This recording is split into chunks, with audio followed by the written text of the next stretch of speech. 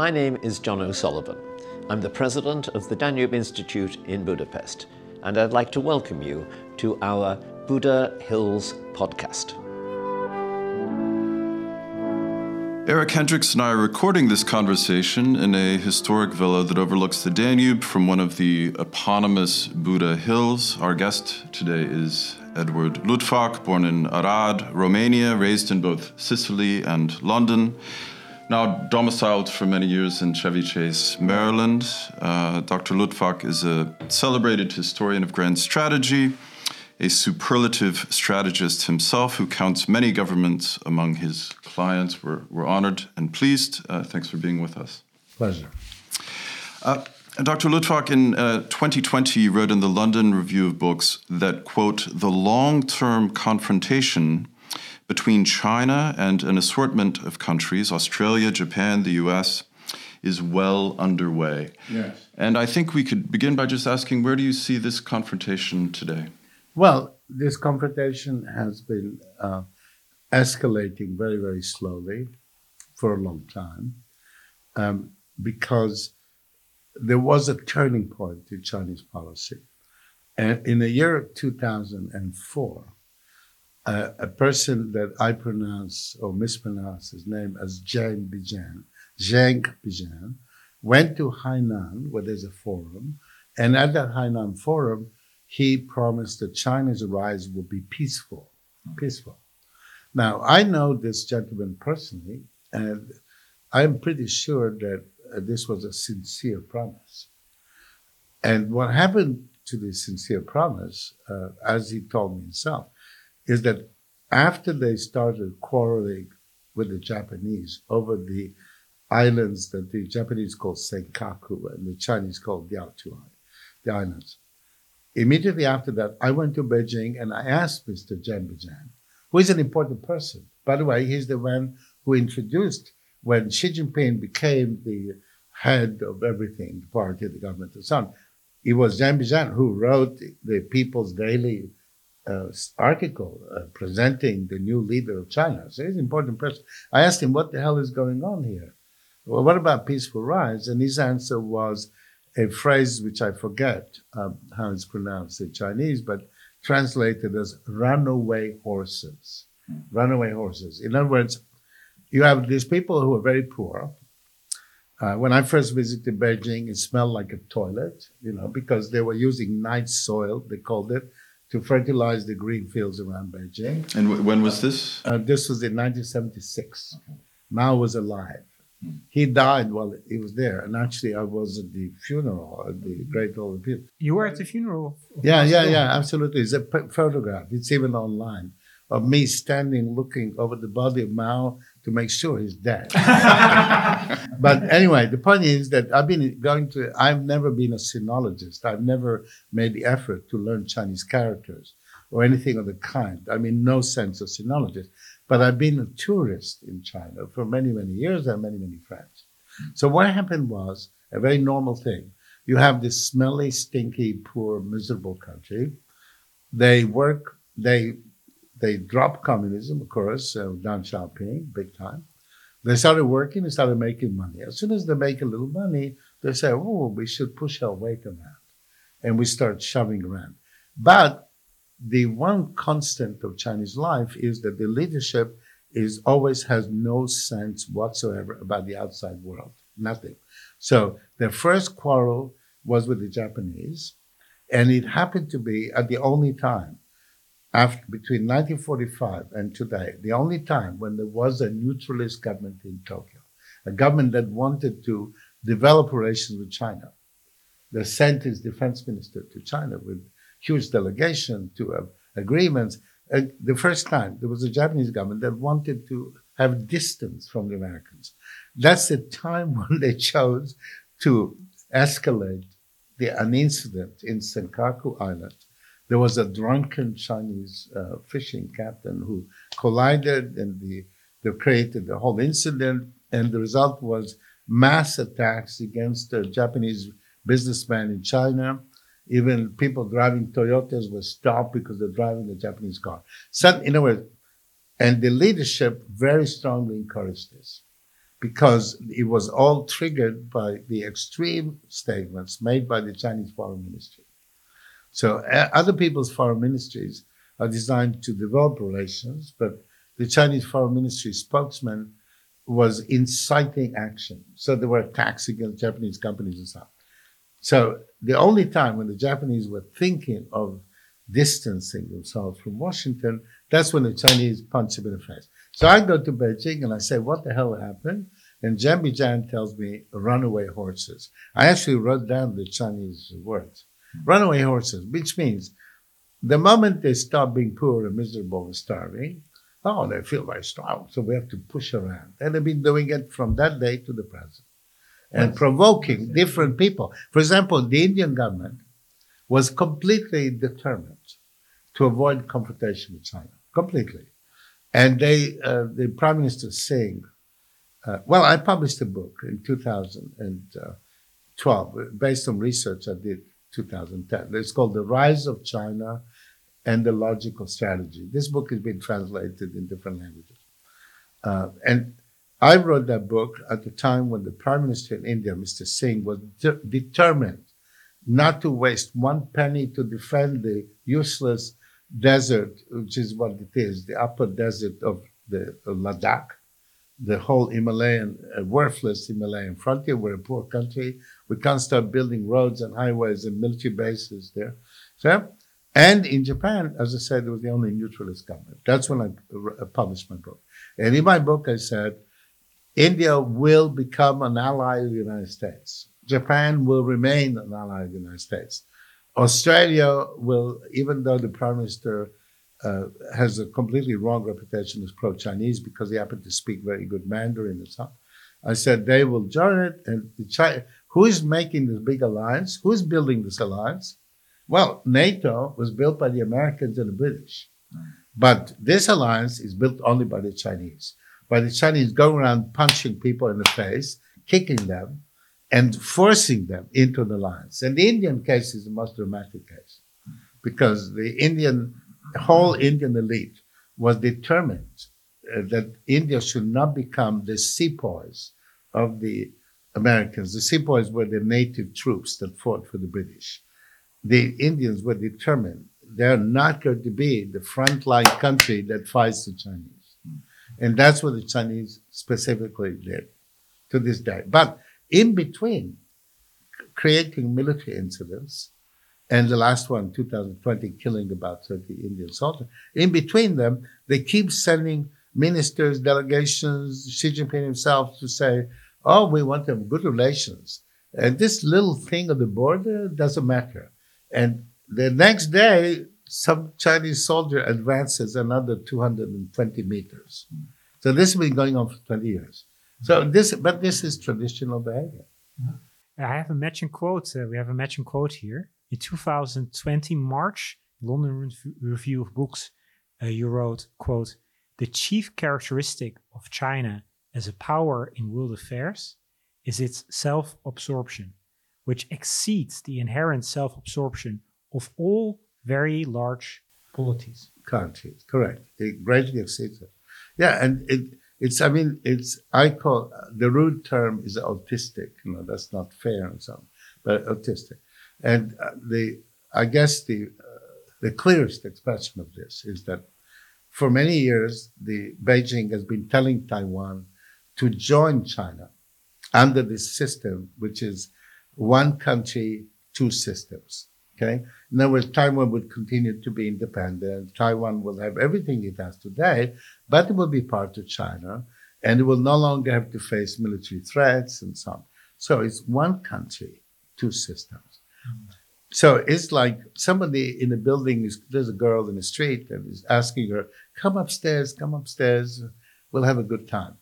And then she has a friend on the street, and the friend hears from upstairs screaming and shouting. And then the guy appears on the balcony and says, come upstairs too. So this is Taiwan and Hong Kong. In order for them to have reeled in, like to catch a fish, reeled in Taiwan, when they became full control of Hong Kong, they should have behaved perfectly. They should have respected everything in Hong Kong. They should not have arrested anybody, should not have kidnapped booksellers, should not have told the students that they cannot do this and do that. They should have treated Hong Kong under one country, two systems, by respecting Hong Kong system. And this way, they could have got Taiwan. Instead, they keep beating up on Hong Kong and expecting Taiwan. In other words, who does this? Only autistic. It's pure autistic, but this is Chinese history. Chinese history is unable to deal with foreigners. And also, if I may just say, also social structure, because the Communist Party of China has 90 million members. It's an enormous organization, and it's a very closed off unit. I would assume that this would put incentives on players within that system not to look outward, but to look inward. Right. In other words, if the entire organization insists that black is white, you better say, yes, black is white. Of course, there must be people in China who realize the complete lack of logic of trying to attract Taiwan under this formula, one country, two systems, and mistreating Hong Kong and beating up Hong Kong and causing people in Hong Kong to escape with small boats. There must be people, but you don't say it at the party meeting. So the party is autistic. Okay, and this would be similar to the imperial regime. You see, by 1830 or so, there were plenty of people in China who knew that the British had guns, had ships with guns that could sink any Chinese ship, and had artillery, and they could arrive in a Chinese port and bombard the port. Many people knew that, but they could not tell the imperial institution. They couldn't tell the famous Commissioner Lin, who was there, who was writing letters. There were memorials to the court saying, these people are dangerous. They actually fight. Our generals come in the beautiful uniforms and beautiful brocades, not uniforms. Our generals are very well dressed and they put on a big show, but these British, they fight, they have cannon, they can destroy buildings. These memoranda never reached the emperor. Never, because they were unacceptable.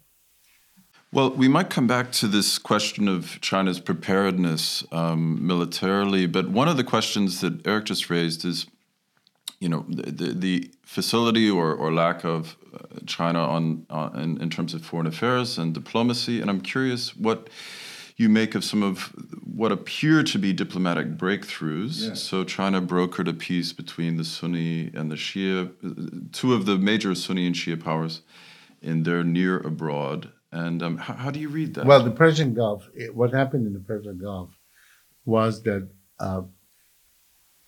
the President Biden was a highly competent president. He knows a lot. He's very experienced. Unfortunately, he has no staff because the Bidenites are all dead. The Biden people are dead. Okay, he's an old guy. There's nobody. You're a former Washingtonian, so there was a Capitol Hill world. He was a senator. All his aides are dead. So the people who are working in the White House are Obama people and Clinton people. And the one thing they have in characteristics is that they don't really want Biden to be very successful. But they're very influenced by the Washington environment. And in the Washington environment, because a fat Saudi called Khashoggi had written some articles for the Washington Post, the killing of Khashoggi is much more important than U.S. relations with Saudi Arabia. Much more important. And therefore destroying relations with Saudi Arabia. And what happened was that Khashoggi was killed in a very unprofessional way. I was brought up in Palermo, Sicily, and I must deplore this kind of thing. And when you do assassinations, even the mafia is. You should do a proper job. So nobody should know. So I deplore that. But what happened next was that Iranian rockets and missiles started arriving in Saudi Arabia from Yemen. And then there was a very destructive attack. And when the Saudis asked for more Patriot missiles, the White House said no. Now, the deal with the Saudis was the agreement between the United States and Saudi Arabia was made in a long time ago when they were selling slaves openly in the market in Riyadh. So, black slaves. What period is this? Is this 19th century? No, or 20th? What 19th century? The agreement starts in 1945 and develops in the 1960s. And there was still open, and they trading. were selling slaves in Riyadh, and no American complained about it. But what happened was that suddenly, the American part of the deal was we protect Saudi Arabia. And the Saudi part of the deal is we supply oil to enable Europe to rise up after World War II, and then to supply oil so that the cost of oil does not become an obstacle to the development of economies all around the world. Because the Saudis control the price of oil because they have the extra supply. We all know that. So that was the deal, which is we protect you and you make sure that the world economy is not burdened by very high oil prices. And then what happened is that when the Iranians attacked Saudis, because this fat Saudi Khashoggi had been killed, suddenly the Americans don't do their part. Which Americans? The Biden White House that contains a wise president, knows a lot, and the staffers who know nothing. But for them, the killing of a Washington Post journalist is more important than anything like that. And they ruined relations with Saudi Arabia so much that the Prince, Mohammed bin Salman, had to turn to others, and including China. In other words, the Chinese failed everywhere except in one place, the Persian Gulf, because the Americans opened the door for them in a way. So I'll tell you something that specific. I was in Saudi Arabia 6 days before Biden arrived, and I met the foreign minister immediately at arrival, and I said, "Show me the agenda," because the summit meetings are scripted. Very, very, very specifically. They're scripted, just like a theater or something. And he said to me, "I don't have the agenda." So I said, "What do you mean you don't have the agenda?"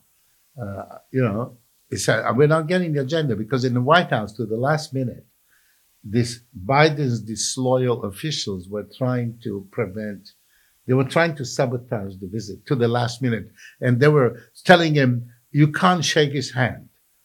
You can't shake his hand." So Biden said, "Am I supposed to punch him?"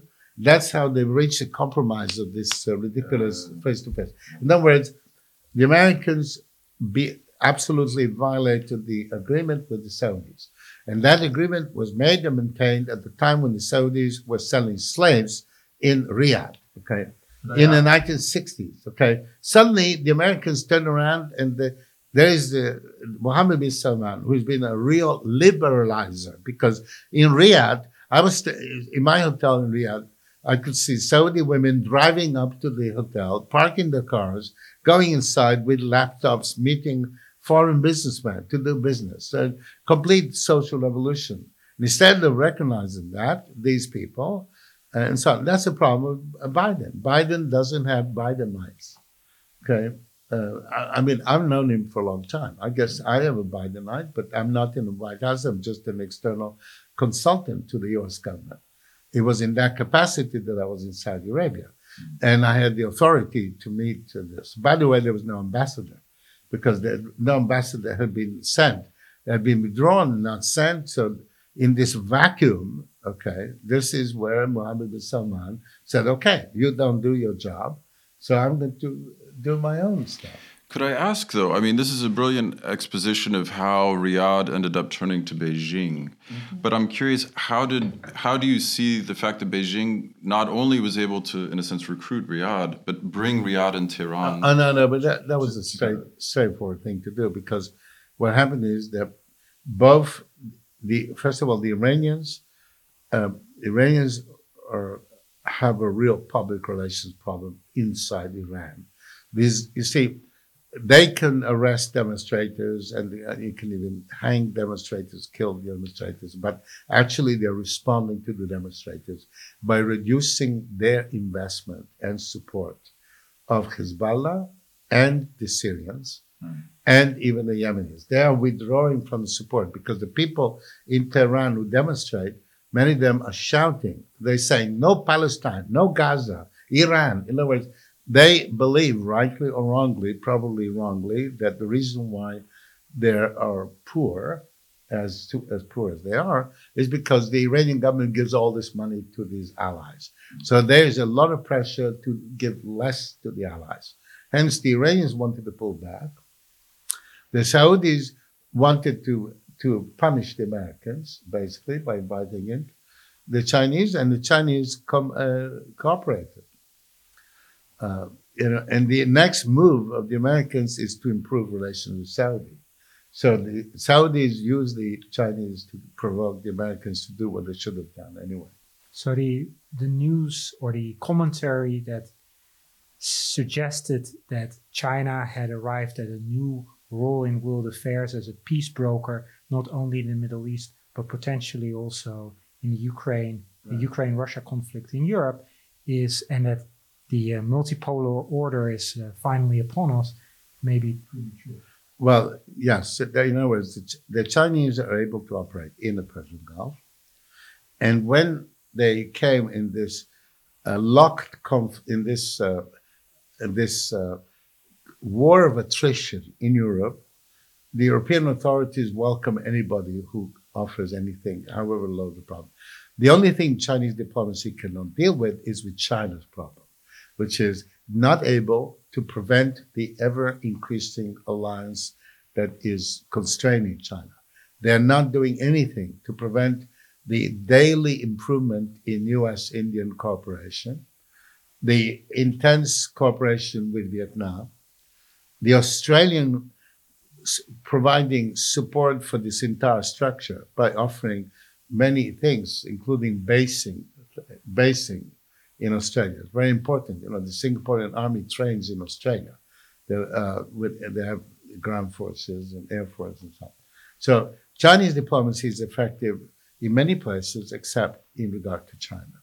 Because in regard to China, they continue to behave autistic. They continue, for example, to provoke the Japanese needlessly and create, you see, there used to be a Prime Minister Abe Shinzo. And Abe was a convinced nationalist and who wanted to build up military power. The current Prime Minister is less interested, Kishida. But Kishida is being kicked by the Chinese every day by the level of aerial naval Chinese authority activity. They're flying their planes provocatively and ships.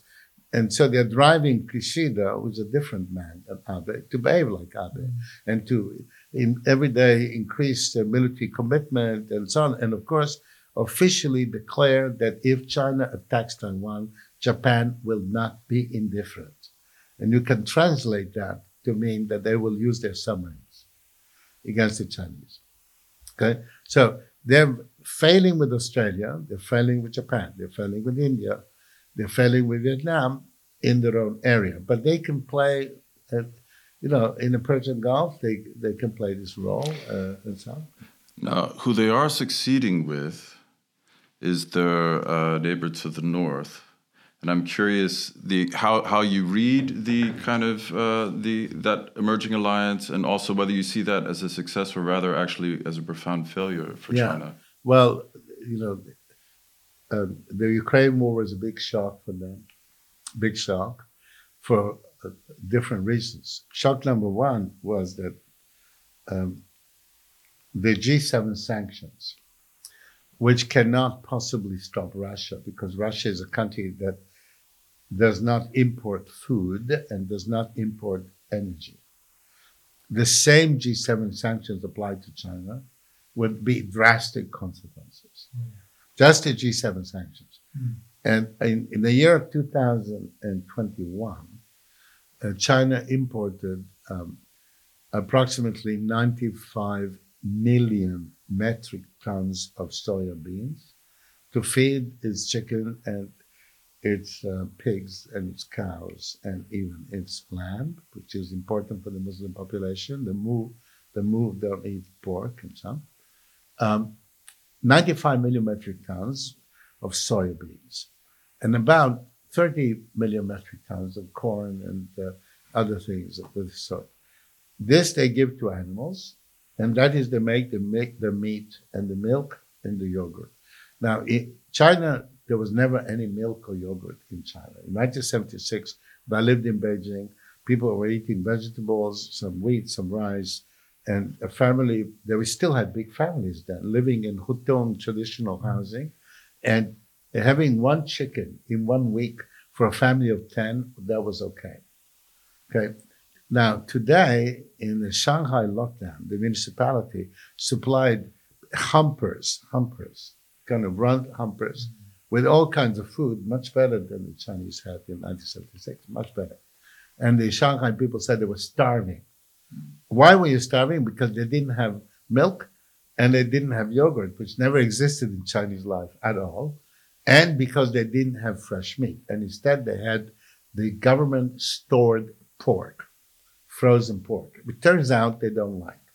So if the Chinese did what the Russians did and start a war, and you have the same G7 sanctions, imagine that within 6 months, Putin was there, and they're very hard to find chicken. Beef is so supplies. There's only some pork, frozen pork, and of course, no yogurt, no milk. That was a big shock of the Chinese to realize that just G7 sanctions would have a huge impact in them. And if they invade Taiwan, definitely there'll be G7 sanctions, and definitely they won't get them, because this stuff, by the way, comes from the United States and Canada and Brazil and Argentina. So the United States is not going to load cargoes. Canada will not load cargoes, and Brazil and Argentina are on the ocean too far, because the ship laden with soybeans from Santos in Brazil has to cross the Atlantic, go around the Cape, and somebody will definitely stop it. There's a saying in Chinese, it's eating bitterness, 吃苦, and it's often said in Chinese circles that the Chinese are better at eating bitterness than the Westerners are. Absolutely. But that might be myth or them overestimating themselves. Right. No, it's just that if eating bitterness, imagine a foreign country attacks China. China will defend itself, and if necessary, eat bitterness to defend itself. But this is quite different. This is where Xi Jinping decides that he wants to continue to assert his belligerent persona by launching an invasion of Taiwan as a choice, a war of choice for China. But I mean, you're in a war of choice. Well, you're the major strategist here. But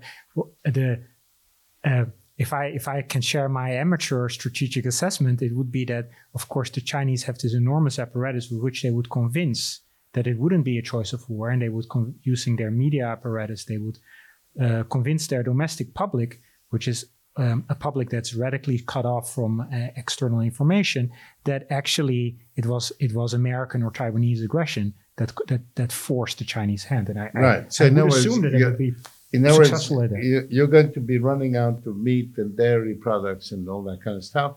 No eggs. Eggs are a problem because during the even during Mao times, people worked very hard to try and get eggs for girls so their skin would have a good quality. Because when they're low protein, egg whites and stuff, that kind of stuff. So, so what we have, of course, is what is called the closed feedback loop, what you were describing. Namely, the leader says, we must liberate Taiwan. And then people shout, yes. The party shouts, yes. And then the leader says, well, I have to invade Taiwan. Look, the party demands I invade Taiwan. This is Mussolini on his balcony shouting, I'm going to go after this British and this French. And the crowd says, go, go. And then Mussolini turns around and tells his foreign minister, his son-in-law, China, I have to be aggressive because, look, the people demand it.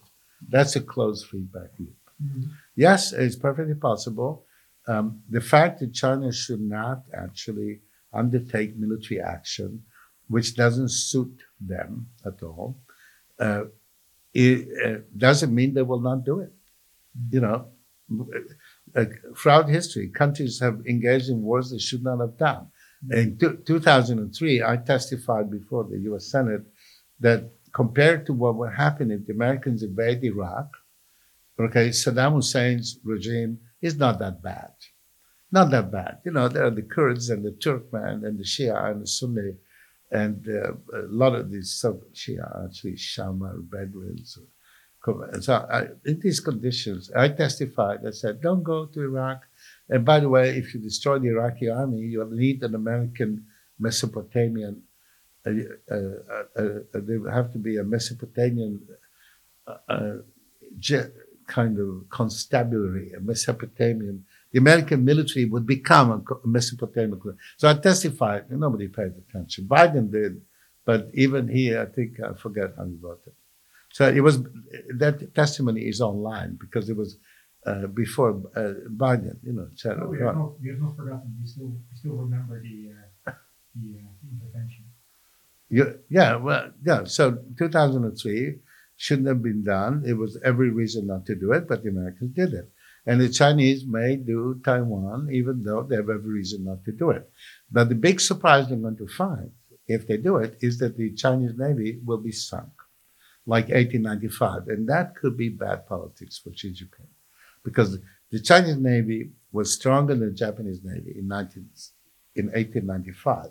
The Chinese ships were bigger and more modern, and both bigger and more modern, but the Japanese sank them all because one side was Japanese, the other was Chinese. And if they launch a naval operation, they'll have a big surprise. A lot of ships will sink. The Chinese Navy of today is very much like the 1895 Navy. That was called the Beiyang Navy. Mm-hmm. And among other things, it had a wonderful chorus, the Beiyang Navy chorus. So what remained after they met with the Japanese was the chorus, which is still available. You can go on YouTube, Beiyang Navy chorus, very rousing. Dr. Luttwak, I'm afraid we're almost out of time, but as we're sitting here, not so terribly far from where you hail from in Romania, I'm curious, do you have any thoughts on the role and the place of Central Europe, specifically as a region, both within Europe, but also as somehow situated between the Far East we've been discussing and the Middle East and Western Europe? Central Europe defines a group of countries that are the only Europeans who are not first-class performers in the world scene. All other Europeans are first-class performers, and globally, I speak. They all have something. The Swedes have something, Danes have something. The Ireland has this sort of, undercutting everybody with fiscality and so on. The Irish drink, and they attract all these multinational companies that pay taxes because it's cheaper and so on. The Irish have a racket and so on. Everybody has something, and the Central European countries mostly don't.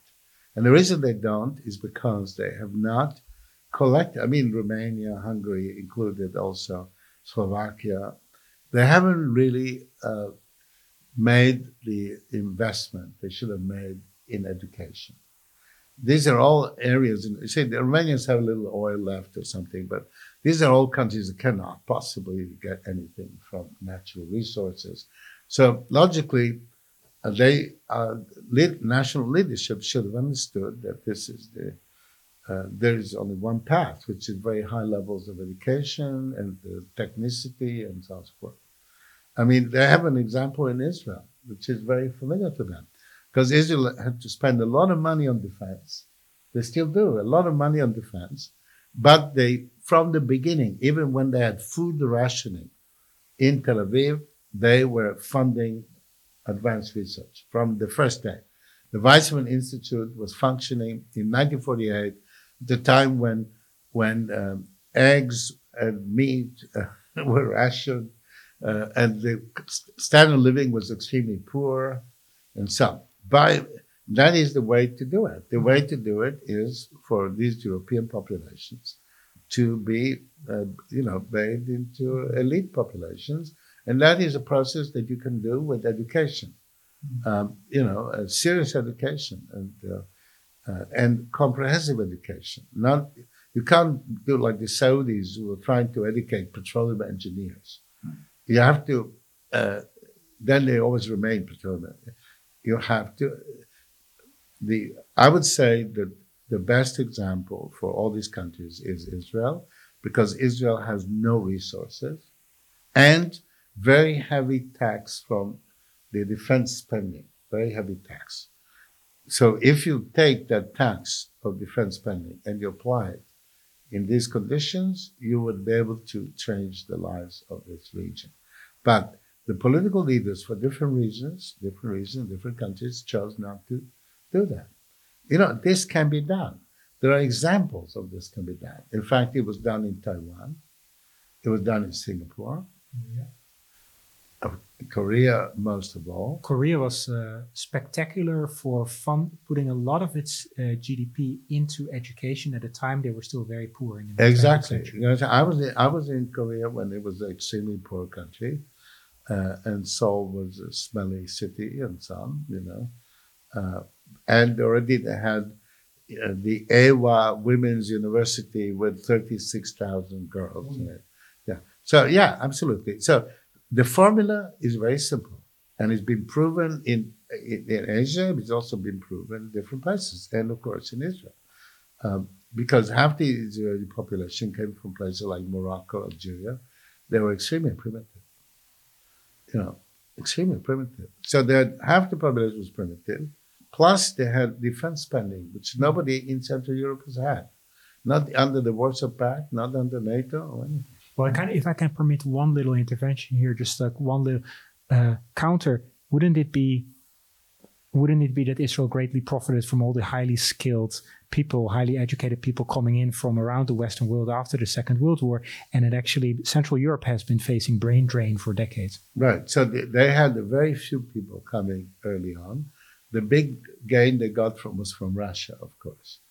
A lot of the Russian elite were, of course, Jews, and the Russians managed to drive them out. And, so they didn't get brain drain from the West. They got brain drain from Russia. Actually, they've suffered the brain drain to the West because half of Silicon Valley is full of Israelis who are working there or something. Although there's a lot, that brain drain doesn't really matter, because if a bunch of Hungarians, you expensively train Hungarians into high tech, and the next day they are in California. Yes, the day after they're coming back and setting up companies in Budapest. So the formula, by the way, the Koreans invested, the Taiwanese invested. The fact that people then emigrated turned out to be a gain. Certainly today, there are many Israelis who are living in California and a place like this, and they are a very big part in sustaining the system, because they invest in Israel, they come and go, they transfer and all that stuff.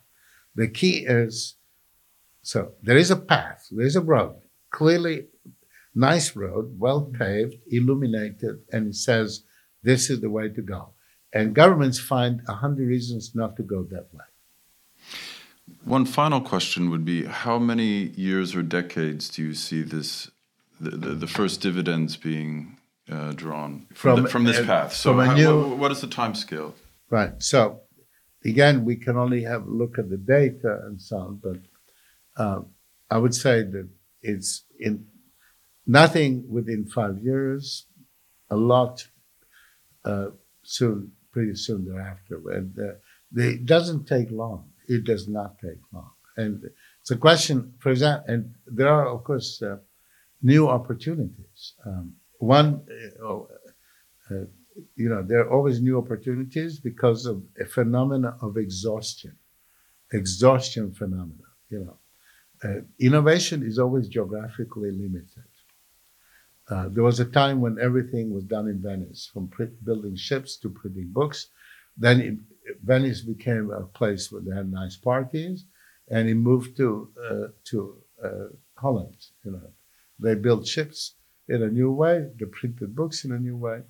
It always moves around geographically, and it's always for the same reason, that you have a critical mass of people who have skills and so on. And as I said, this is the road not taken that is being available. But the Koreans, what the Koreans did was they had the model in front of their noses was Japan. And Japan was, of course, growing enormously during those years. The leader of Korea, General Park Chung-hee, considered himself a Japanese until he was maybe 40 years old. His dream was to become a colonel of the Imperial Japanese Army. So for him to imitate Japan was very simple. And the Japan he was imitating was the best Japan ever was, because the population of Japan increased between 1939 and 1955. Increased a lot. Despite all the war deaths. Correct. Because it was a normal war. The normal war is a lot of people die. The warriors come home. Men like war, women like warriors, and they make children. That was the cycle. The reason why Europe is in a kind of societal crisis is because somebody removed from Europe the principal machine of European growth and development through 2,000 years, which was war, of course. Now, you'll see Ukraine, whatever happens in this war, Ukraine will undergo a huge population boom. The soldiers will come home and they'll make lots of children. This is what happened in Japan. That's why, in spite of all the war, there was more Japanese, and Ukrainians will do it. The abolition of war in Europe is, of course, you're removing the engine from the car. That's what you're doing. Because Europe always grew from war to war. Wars destroyed things, and immediately the war ended, people would rebuild twice what was destroyed. And as I say, the warriors, the soldiers would come home, the women who like soldiers will have children, and that's how European populations and European growth went through. Removing war from Europe has removed the engine from Europe. I'm not surprised by the lack of vitality in it. And you will see what will happen in Ukraine, regardless of the outcome. Well, I'm afraid we're out of time, but we can leave it with that very positive and hopeful thought. Yeah, that's right.